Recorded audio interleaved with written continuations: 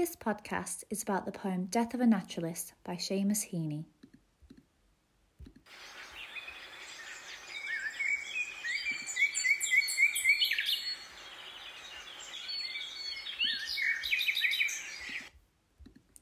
All year the flax dam festered in the heart of the townland.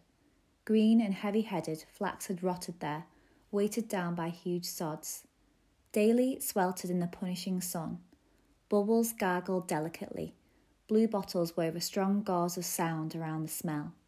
There were dragonflies, spotted butterflies, but best of all was the warm, thick slobber of frog spawn that grew like clotted water in the shade of the banks.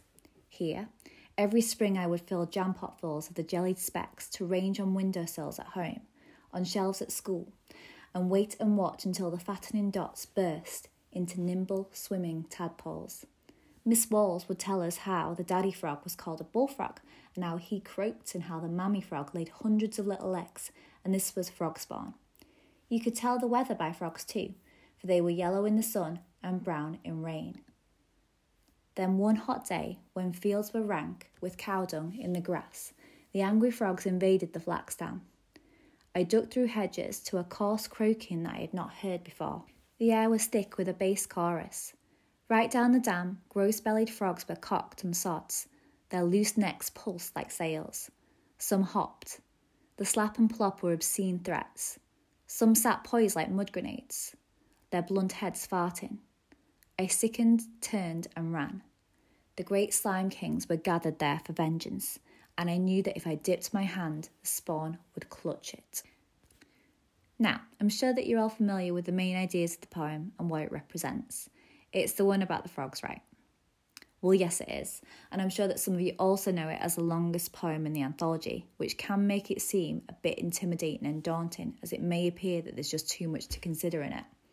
However, the point of this podcast is to help you consolidate your knowledge of the poem and to help you enjoy exploring it and finding your own favourite bits to contemplate. The poem is so rich and ripe for exploration, and it links so well to the other poems in the anthology, with themes like childhood, nature, time and place running through it, that it is simply vital that you get to grips with it. So let's get stuck in. Let's begin at the beginning and start with the actual title of the poem, Death of a Naturalist. Well, what does that actually mean? No one dies in the poem, so it's safe to say that the death mentioned is metaphorical. A naturalist can be seen to be an expert or student of natural history. Heaney here then appears to be referring to the figurative death of his budding interest in the natural world. It just simply doesn't have the same allure as it did to him when he was younger. Some of the poem's key themes, therefore, are the concept of childhood and loss of innocence that occurs when one grows up. The poem is autobiographical, being based on Heaney's memories of his boyhood, and so the death also links to the idea of time passing and us being unable to recapture past events fully. They exist only in memories and cannot be experienced again in real life. So the poem starts with a description of the flax dam that lives in the heart of the townland.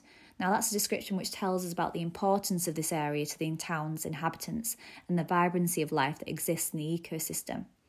We hear about the blue bottles, the spotted butterflies and the dragonflies as Heaney vividly brings this landscape to life, detailing its smells and gentle sounds. However, then the speaker is captivated by what he himself finds the most interesting about this place, the warm, thick slobber of frog spawn. You can hear his childish enthusiasm when he talks about it, saying it is best of all.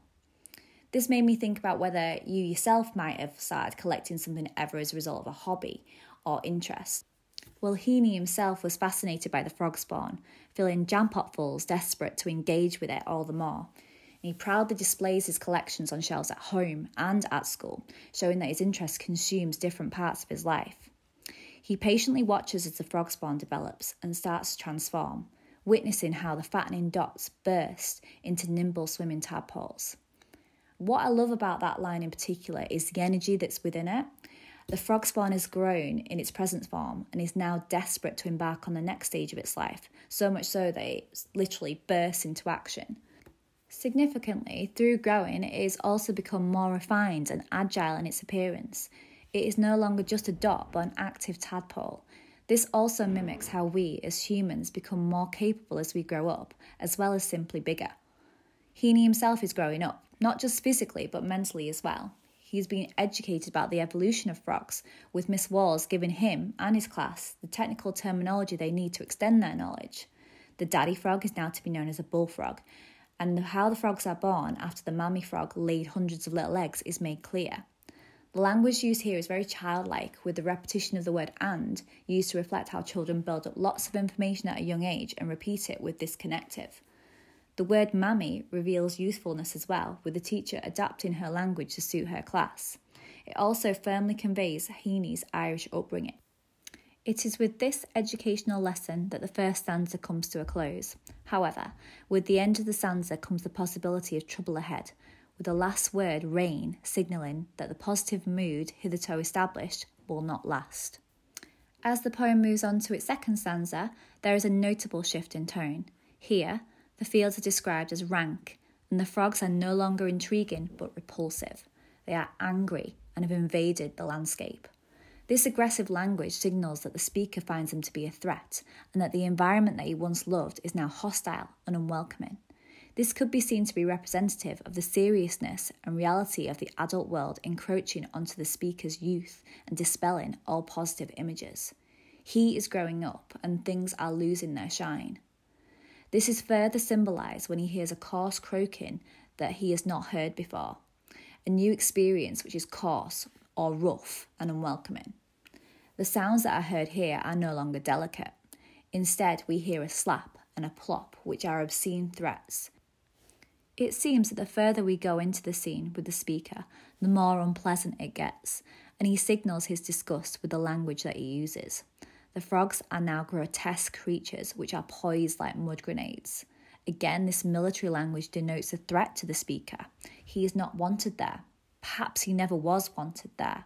And the frogs will, now that they are full grown, enforce their presence where before they could not.